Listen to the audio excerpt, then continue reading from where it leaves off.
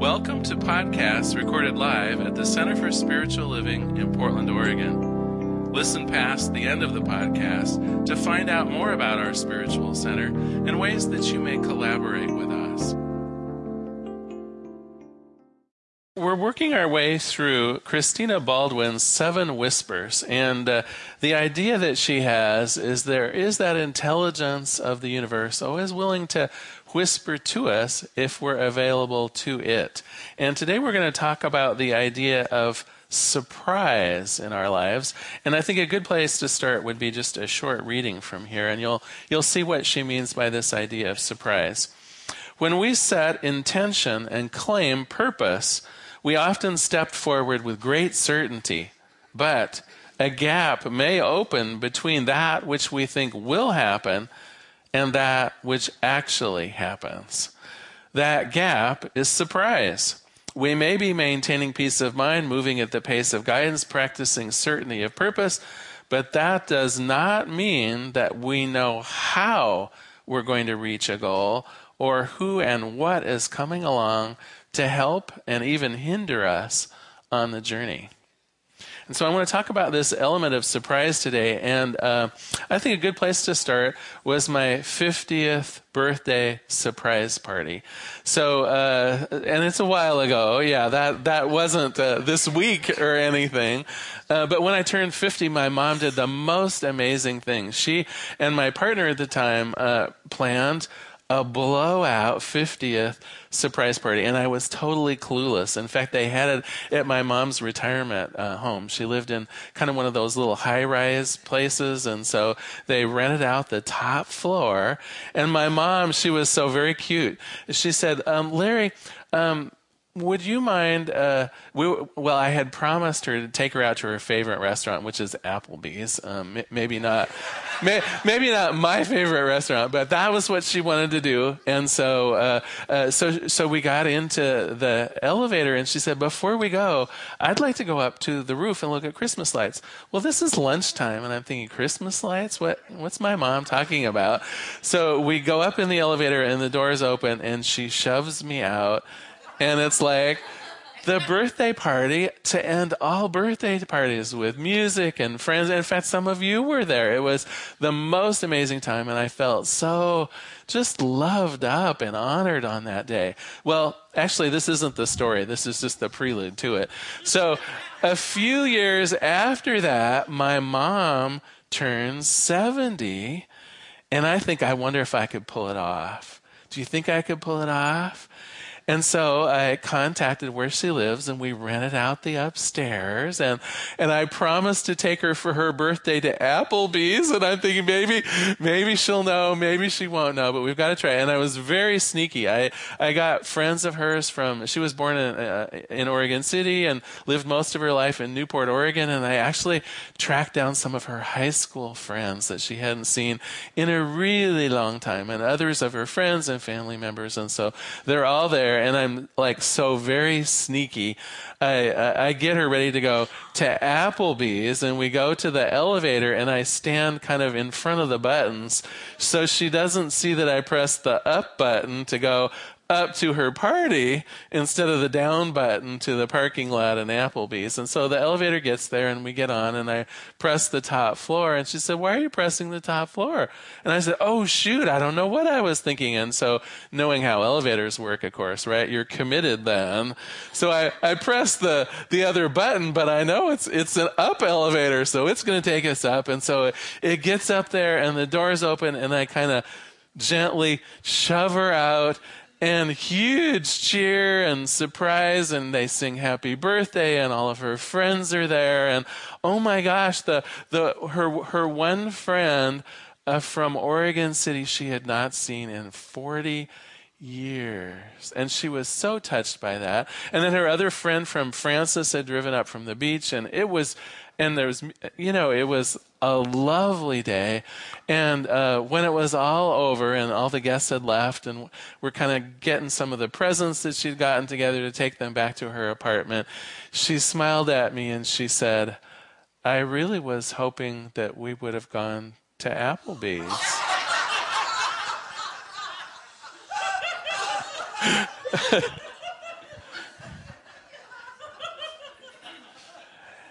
And I realized that sometimes, even when a surprise is a good thing, it's not what we actually had expected.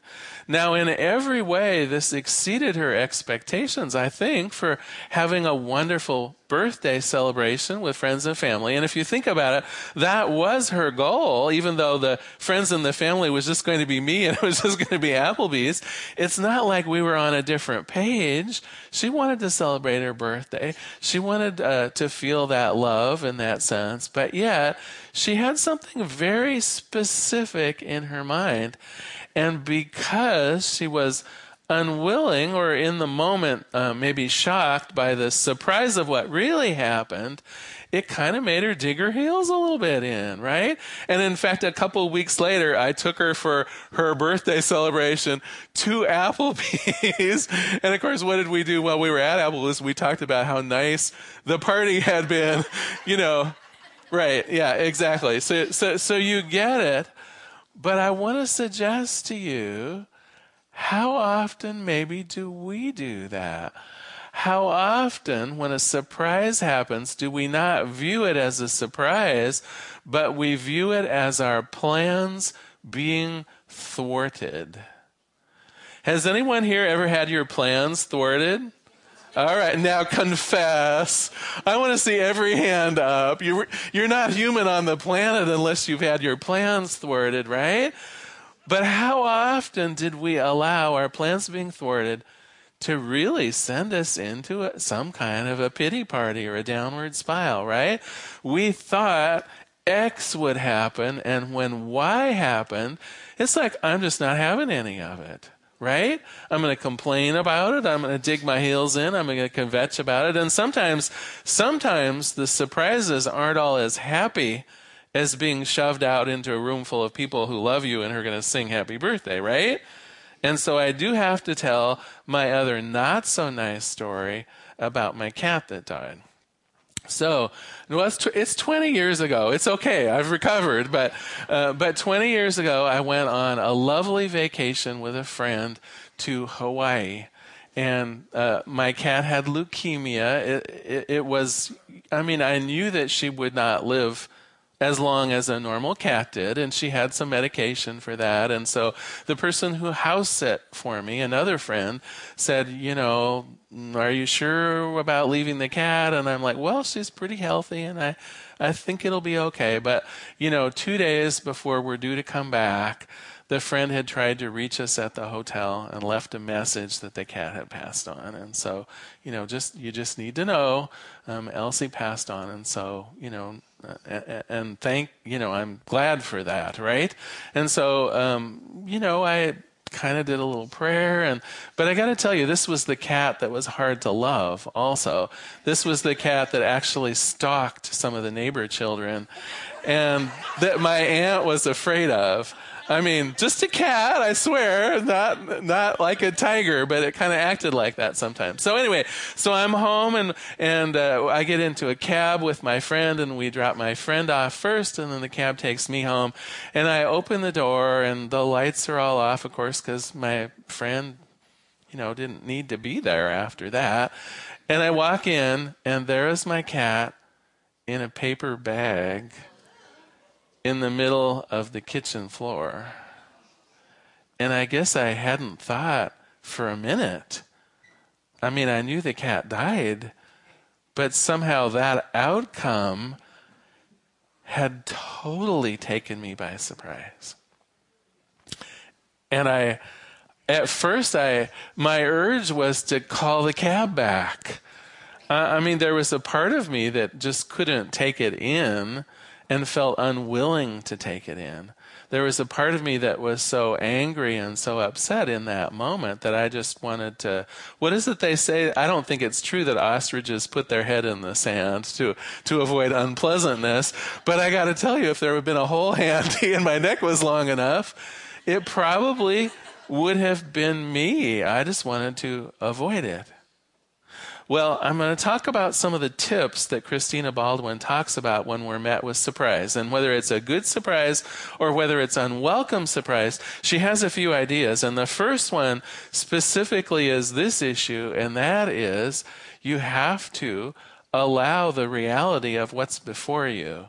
So it's no good getting back in the cab. It's no good just saying, well, someone else will take care of it. It's no good saying this didn't really happen to me or this wasn't part of the plan, so I deny it. I just deny that it happened. We have to just accept that what happened has happened. And then the second thing we do is actually start taking actions on it. We don't hope it blows over. I mean, the cat wasn't going to get any better. And so at 10 o'clock at night, I went out to the garden shed and got a shovel and had a little ceremony. And it wasn't what I wanted to do. It wasn't certainly how I pictured my homecoming from Hawaii, but that was the fact of it, and that is how I acted upon it. I didn't immediately call into a rage and start blaming my friend who had house sat. I didn't, it just seemed like, well, this is what needs to be done. And so I did it. The third thing that she recommends is that then we begin incorporating what has happened into our life, that it's not enough to take care of business, but when surprises happen in our lives, whether they're good surprises or bad surprises, they change us, right? I was not the same person after having done that at 10 o'clock at night. I was changed in some way. And so when we accept that we are new from it, when we accept that I have some business to talk over with my friend, when I accept that I now don't have a cat anymore, and so on and so forth, we need to start viewing ourselves from the changed position so that we can successfully navigate out into the world. And so, of course, one of the things that I did in my anger and dismay at what had happened, I had the presence of mind to wait a few days and then just plan a luncheon with my friend who had been house sitting. And I got to tell you, I got closer to him through the process of talking through what had happened. I finally got to realize how helpless he actually felt. It's like, well, what should have happened? Should I have just picked a place in the yard? Should I have sent it out for cremation? This was before cell phones, and so he didn't really have a way to, he'd already had to leave a message with the hotel, right? And he's like, how do I negotiate with an answering machine on what to do with, So it was like through that process, I realized that what I thought had been an uncaring and sort of heartless act, that he had actually sort of agonized his way through. And the reason he wasn't there that night is he had to work, which I also didn't know. And so my thought is, when we really take on a surprise, when we really think about, well, what could be done here to elevate this surprise to just be something that's new. It's maybe something we didn't expect. Sometimes it's a good thing, like a party. Sometimes it's not. Sometimes it's something that isn't good at all. But if we take it on not with the idea of change is bad, a surprise is bad, what I expected thwarted me, instead if we just think, well, no, it's a surprise. And we act upon that idea of just newness. I need to explore this as newness.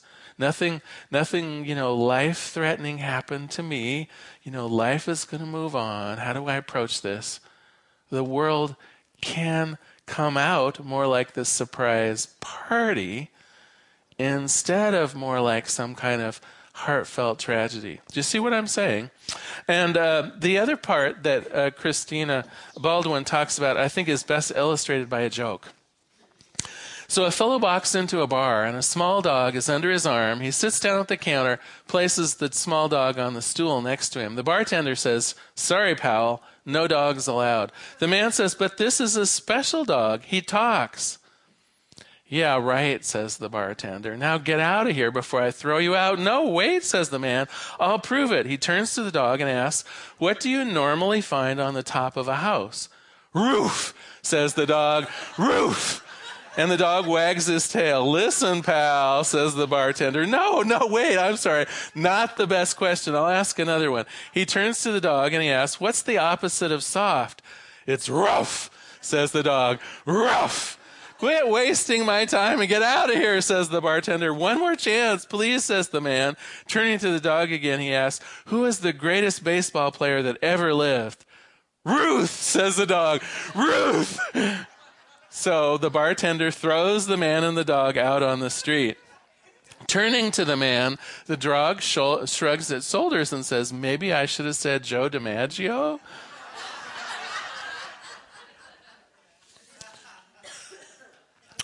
So there's a subtlety here, something that we believe in Science of Mind that I want to share to you, and that is our experience of life will be pretty much what we can accept into it.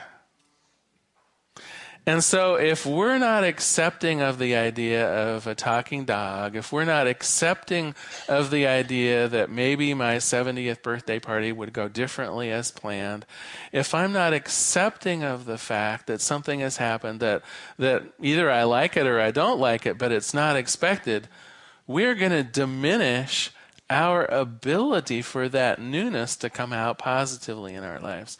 How wonderful it would have been to have been in the company of a talking dog. But if we, from the get-go, are going to say, no, I want Applebee's or nothing. In fact, I got to tell you, years and years later, my mom referred to her 70th birthday surprise party as the year we didn't go to Applebee's. Now, I love my mother, and I love all of you. I don't want you to miss out on a fabulous party just because it wasn't what you expected.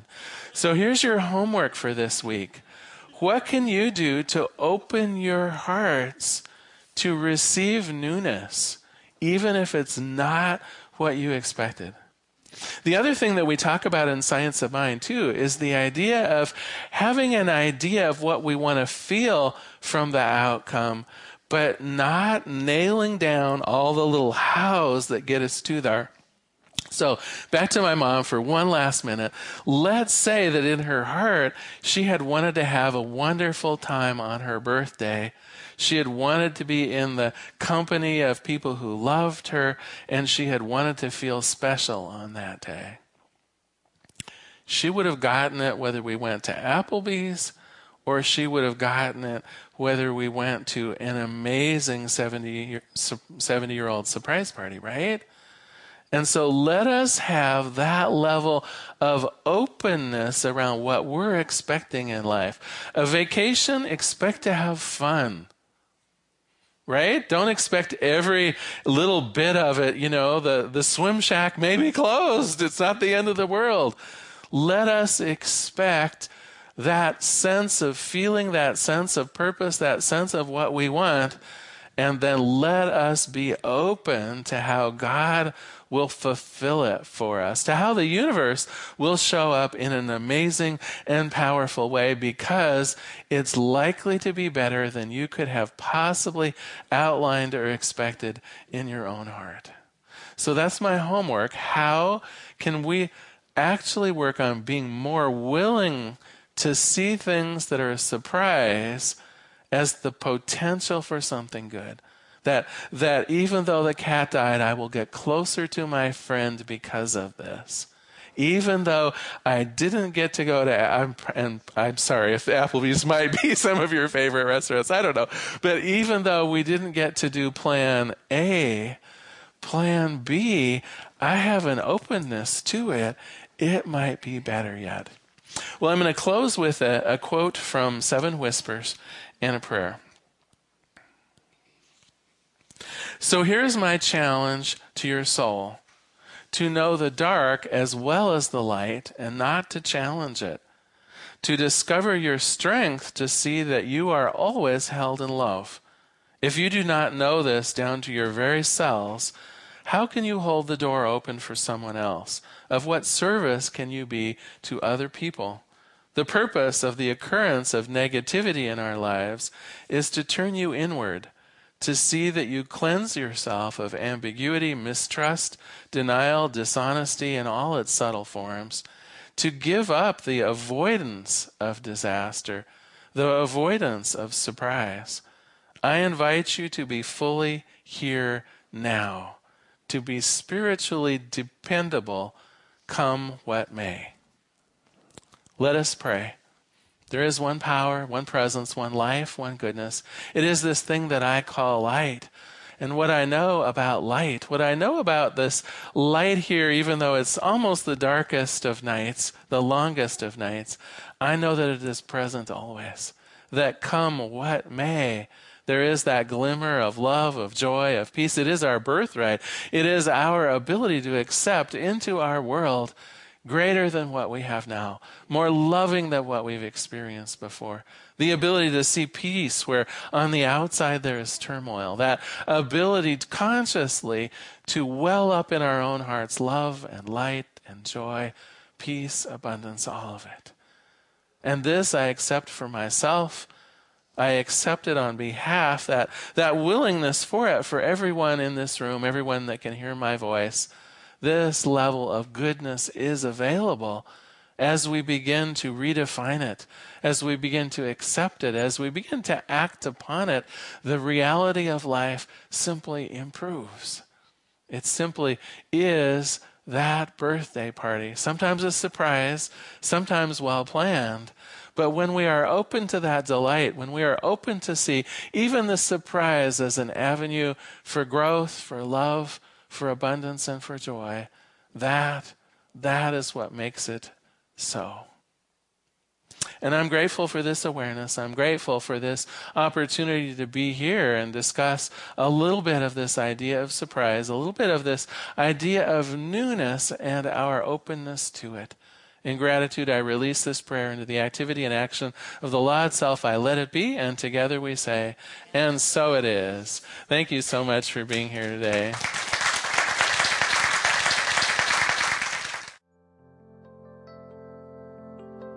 We hope you enjoyed today's podcast. If you happen to be in the Portland, Oregon area, we'd love to have you visit in person. The Portland Center for Spiritual Living is located at 6211 Northeast Martin Luther King Jr. Boulevard. We have inspirational services at 9 and 11 a.m. every Sunday. Our mission is to open hearts, ignite minds, and to make a difference. If you'd like to support our center and its podcasts, you can donate online at www.pcsl.us/donate. Our website is also the place to learn more about what's going on at the center or to contact us. Allow us to become part of your extended community. Wherever you are on your spiritual journey, you are most welcome at the Center for Spiritual Living.